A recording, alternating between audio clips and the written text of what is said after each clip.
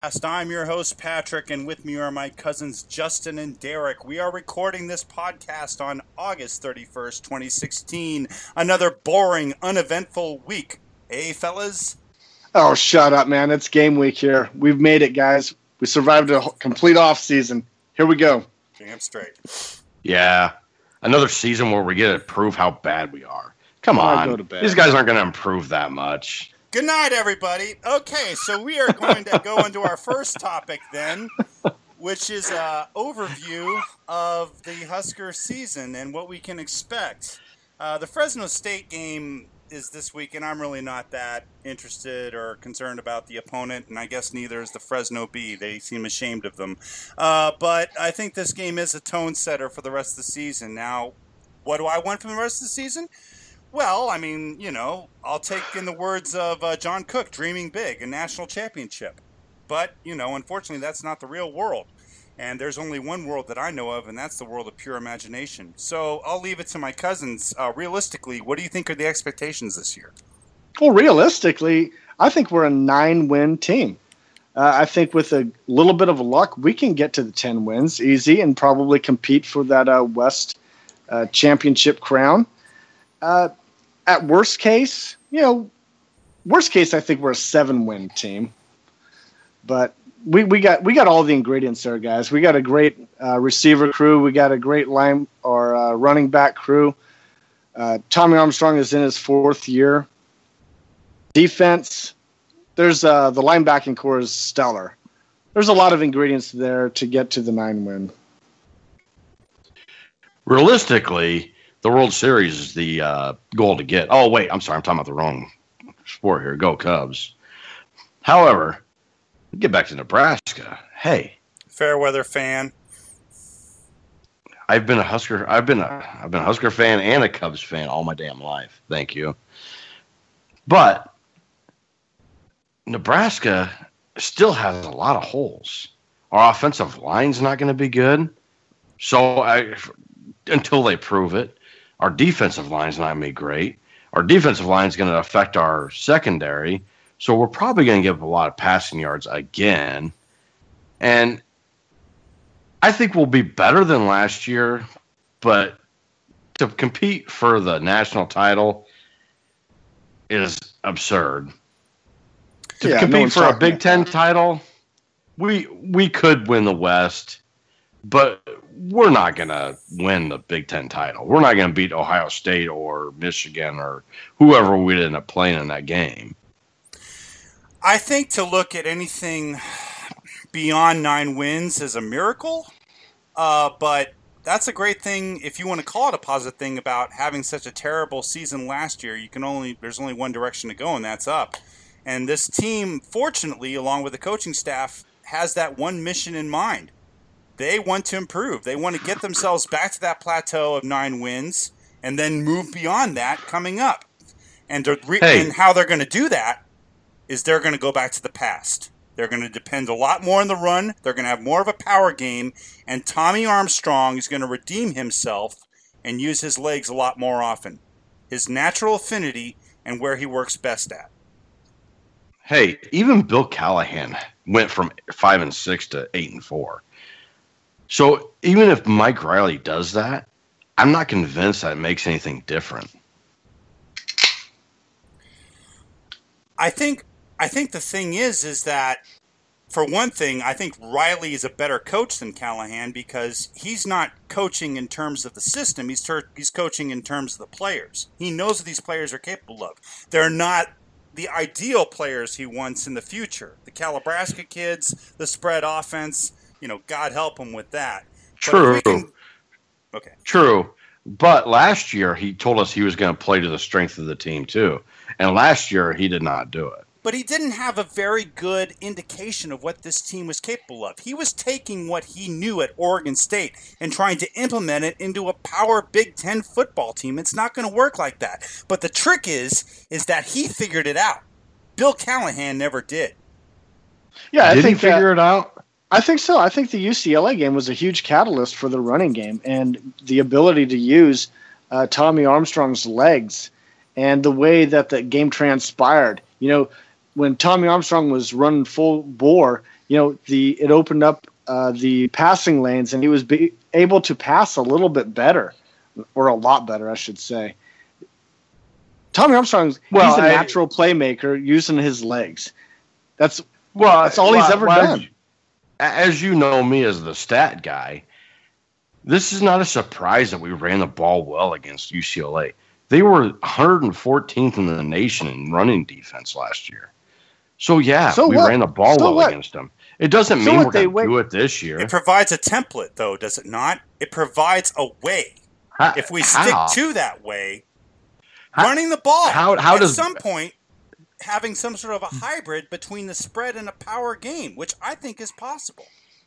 And how does beating a team by running the ball, knowing they can't stop the run, prove that that's what they're going to do this year? How does that do that? It's a way.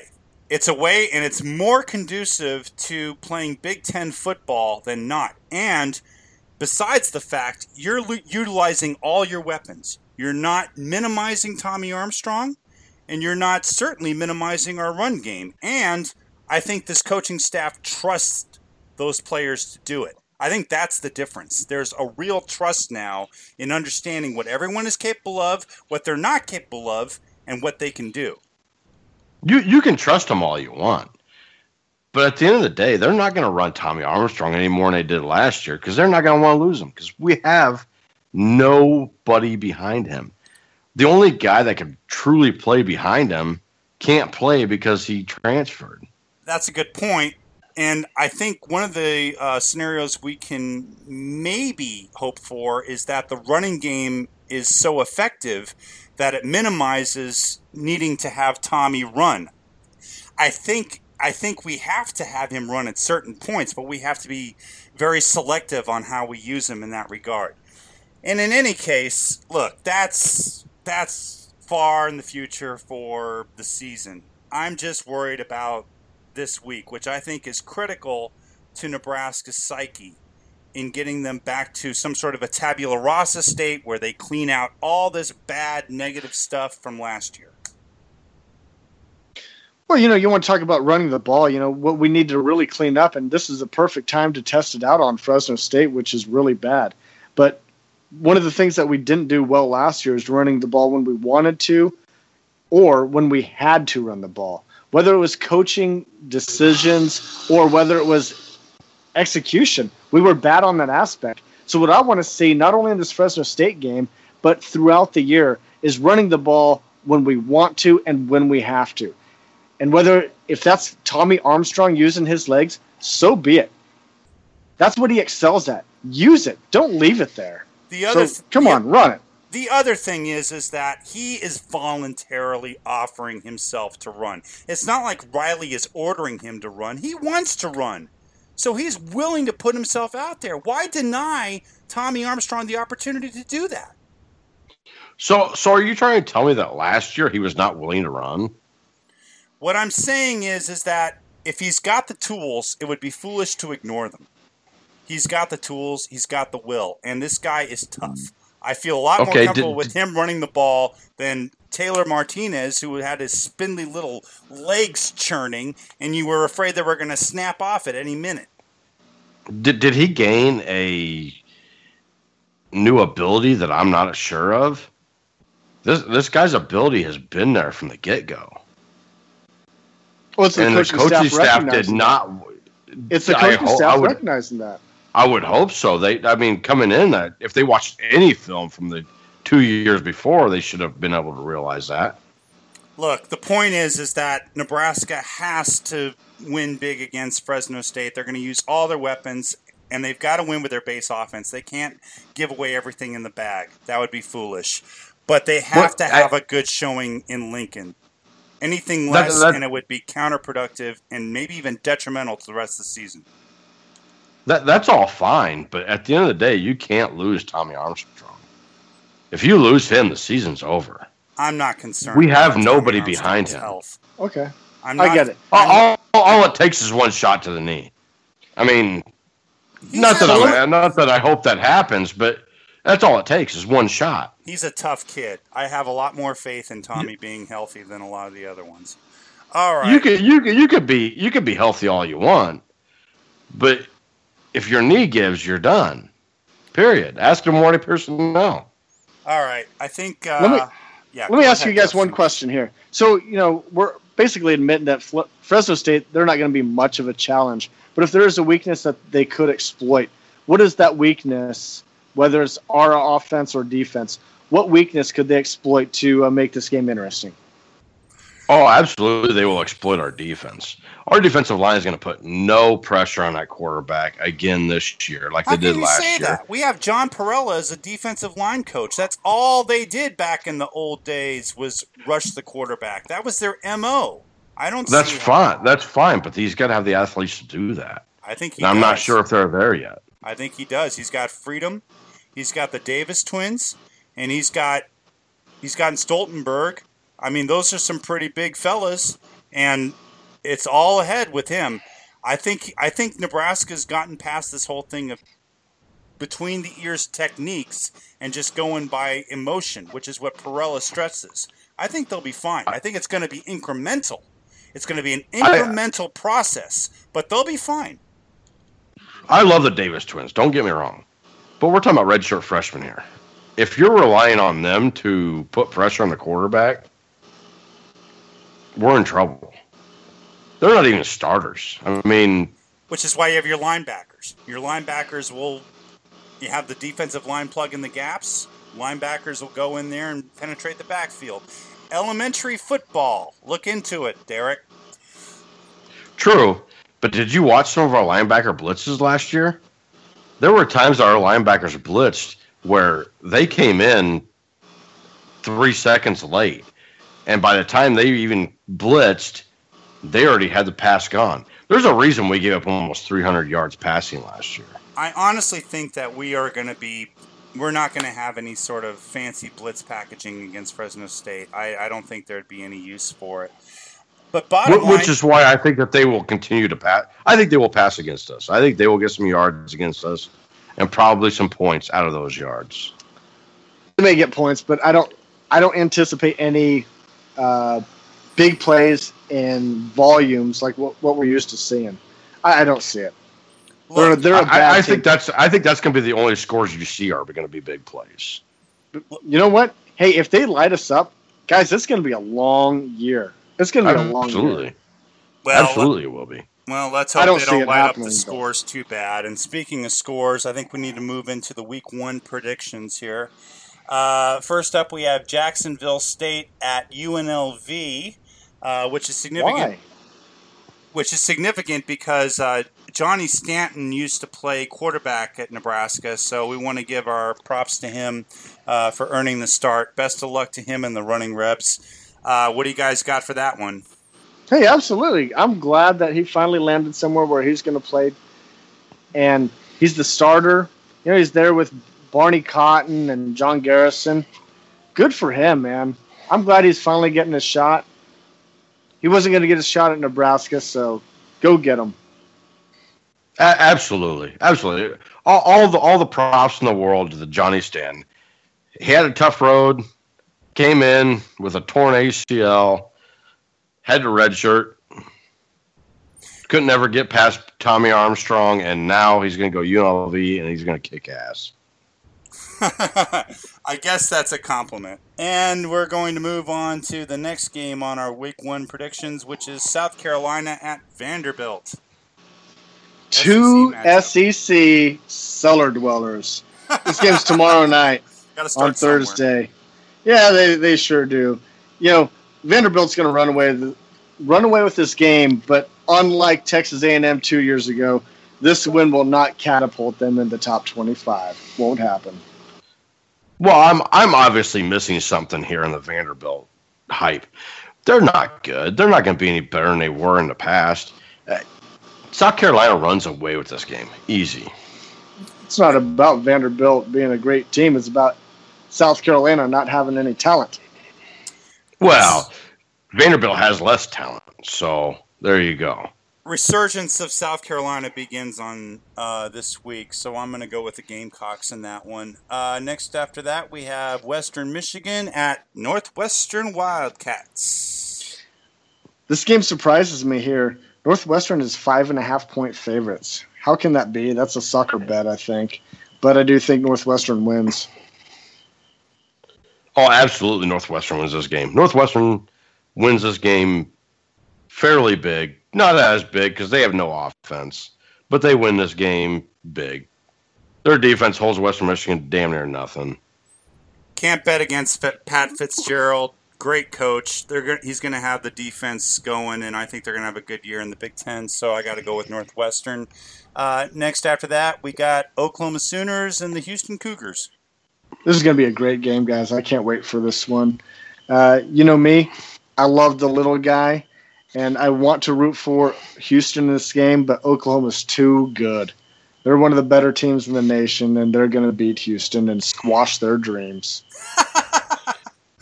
I will say this. Oklahoma tends to produce when they are underrated. But when they're ranked number 4 in the country, they tend to underproduce. However, I don't think Houston's very good. Not as good as people give them credit for, at least. And Oklahoma wins this game. Significant game for Houston. This could basically be Tom Herman's audition for the Big 12, and if he has a good showing, welcome mat's going to be right there, and his first step into a larger world begins. But defense beats offense. Oklahoma Sooners win. Okay, after that, LSU at Wisconsin in Lambeau Field. So Wisconsin, they got a tough schedule this year. Starts off with the LSU. Wisconsin ain't doing anything this year. Brand new quarterback, and their great defensive coordinator, Aranda. He's at LSU. LSU knows Wisconsin's. He knows everything about them. LSU wins. All right. Well, let's not forget that LSU has not had a quarterback since probably Jamarcus Russell, who fizzed out in the NFL faster than I can crap on a beer night. Don't remind me. So, look, the SEC never travels past that southeast. The furthest west they go is Dallas, and the furthest north they go is Columbia, Missouri. They're not going anywhere. They're not going to be any better this year than they were last year. Wisconsin wins this game. They will wear them out. They will wear them out. It's not like LSU's going to lose magical powers because they cross whatever plane it is. You know, True. But they're not used to Big Ten football. They're just not. All right. I think the environment's going to be a factor, and that environment is the house where House Lombardi built. I think Fournette's going to have a good game, and this will put him back in the Heisman lookout. So I'm going to go with LSU in that one. UCLA at Texas A&M, big time season for Kevin Sumlin. It sure is. He's coaching for his job here, isn't he? Yeah. You know, he's beat 2 top 25 teams his last 2 outings. You know what? He loses steam here. UCLA goes into Kyle Field and gets the upset. Not an upset. They get the win. Well, let's not forget that the one team that you're talking about, them upsetting, was South Carolina, who ended up being unranked in the end of the season. And so they weren't a very good team to begin with. They were just overrated. However, there's no way I see A&M beating UCLA in this game. I don't see it. His luck's going to run out on these opening day games, and UCLA is just too fast for him. Thank you for agreeing with me. It's someone's last stand. UCLA is going to win this game big, and I think someone's tenure at A&M is very short. After that, we've got the Trojans at Alabama. You know what? USC upsets Alabama in this game. I know Alabama has a lot more yes, I am.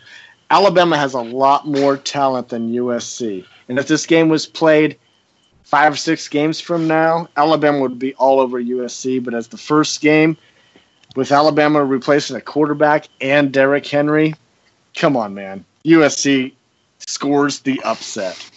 No way. Absolutely not. You're forgetting who the coaches are. USC has, I don't know. I don't even know this coach's name because it's irrelevant. Alabama has Nick Saban. He's going to win this game, and he's going to win it big. Yeah, Darth Saban's going to put the fear of the Sith into his players. They're going to win this game. So, roll tide, Alabama. Whoa, Nelly. All right, and on Sunday night, big-time game with Notre Dame versus the Longhorns. Well, you know what? Fortunately, this game will not be as big of a blowout as it was last year, but Texas still loses by 2 touchdowns. Absolutely. Texas loses this game big. Charlie Strong probably, if he has a job at the end of this season, is lucky. He's not going to turn things around at Texas. And they lose huge to Notre Dame. Notre Dame's way better than Texas right now. I disagree. I think Charlie Strong's turnaround begins this season, but not in this game. So I'm going to pick the Irish in this one. But Charlie Strong will turn it around. Not last, but we have Ole Miss versus Florida State.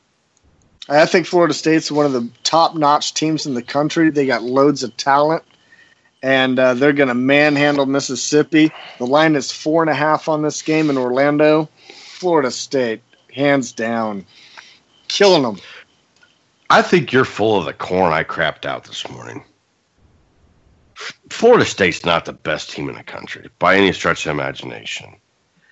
But Ole Miss has way too many distractions with all the paying the players and whatever else is going on in that school. Florida State does win this game. I agree, although not quite as graphically with my cousin. I think Ole Miss has too many distractions. The Noles will win that one big. All right, and now it's time for the Break the Bank in Vegas game. What do you guys got? Oh, I got that Florida State game hands down. That 4.5 spread, that's crazy. It's crazy. Florida State's way too good. In Orlando, yeah. Bet it all, baby. Hey, I'll tell you what. You can go that route or you can go the real route. Look, Michigan is favored by 40.5 over Hawaii. Ain't happening. They might win by 40. But they ain't winning by 41. No way. Michigan has no offense. They just have a great defense. They're not winning by 40.5 points in this game. I don't know. I think Hawaii proved that they can't play. However, I will say that it's pretty much a coaching cliche that the second game there's a very drastic improvement compared to the first game. Do you see that happening here? You have any chance of Michigan embarrassing Hawaii? By more than 40? I mean, isn't 30 points embarrassing enough? I don't know. I mean, I guess it depends. They're not winning by 40.5. Not in my opinion. But all right. Go on. Okay, and now with that, we have our game of the week, which is Fresno State Bulldogs at our Nebraska Cornhuskers. That's the best you could come up with? It was on short notice. I'm just kidding. Go Big Red. And this Fresno State game just snuck up on them. All right, this game right here, we've already talked about the running the ball. If Tommy Armstrong does what I think he's going to do is make better decisions and less turnovers, we get more sacks and fewer big plays in the secondary. It's going to be a great year, 9-10 wins. But this game against Fresno State, who is bad, we win 48-17. No way. This game's a little closer than that. Not by much, but it's a little closer than that. They have a fast-paced offense that will hurt our defense a little bit. They're going to come up with some big plays. Nebraska wins 41-24. I think it's going to stick with the digestive tract theme. I think this is going to be a colonic between the hashes for Nebraska. This is going to be a cleansing, a big red exorcism where they get rid of all this crap and all this sewage that's been pounded down their throats about how last year was such a disappointment. And then if it was self-doubt, lack of confidence, take your pick. Nebraska's going to win this big and win big all the way, 42-7. Wow, I like that. And Derek, your pick really surprises me for you having Nebraska winning the Big Ten West for a 15-point win here in opening week against nobody. Let's not forget that I have Nebraska win the Big Ten West with an 8-4 record. I think the Big Ten West is terrible this year. Again, Fresno State might be the weakest team we play, dude. No, I disagree with that. I hope I am absolutely wrong on that, but there's no way. We play Purdue, we play Indiana, we play. Look, Wyoming. That's in the future. We're worried about Saturday. It'll be a nice tune-up, and it'll give us a clean slate so we can prepare to kick ass down the line. Special shout out to the Nebraska soccer team beating Oregon State in double overtime last weekend. Nebraska is very quietly flourishing in women's athletics. Title IX was the best thing to ever hit UNL. If you want to leave comments and messages or leave us a topic to talk about on a future show, you can reach us at the Husker Cuzcast Facebook page as well as the page on Podbean. And with that, we out! Enjoy the game, Husker Nation. Beat the Bulldogs and go Big Red! Go Big Red!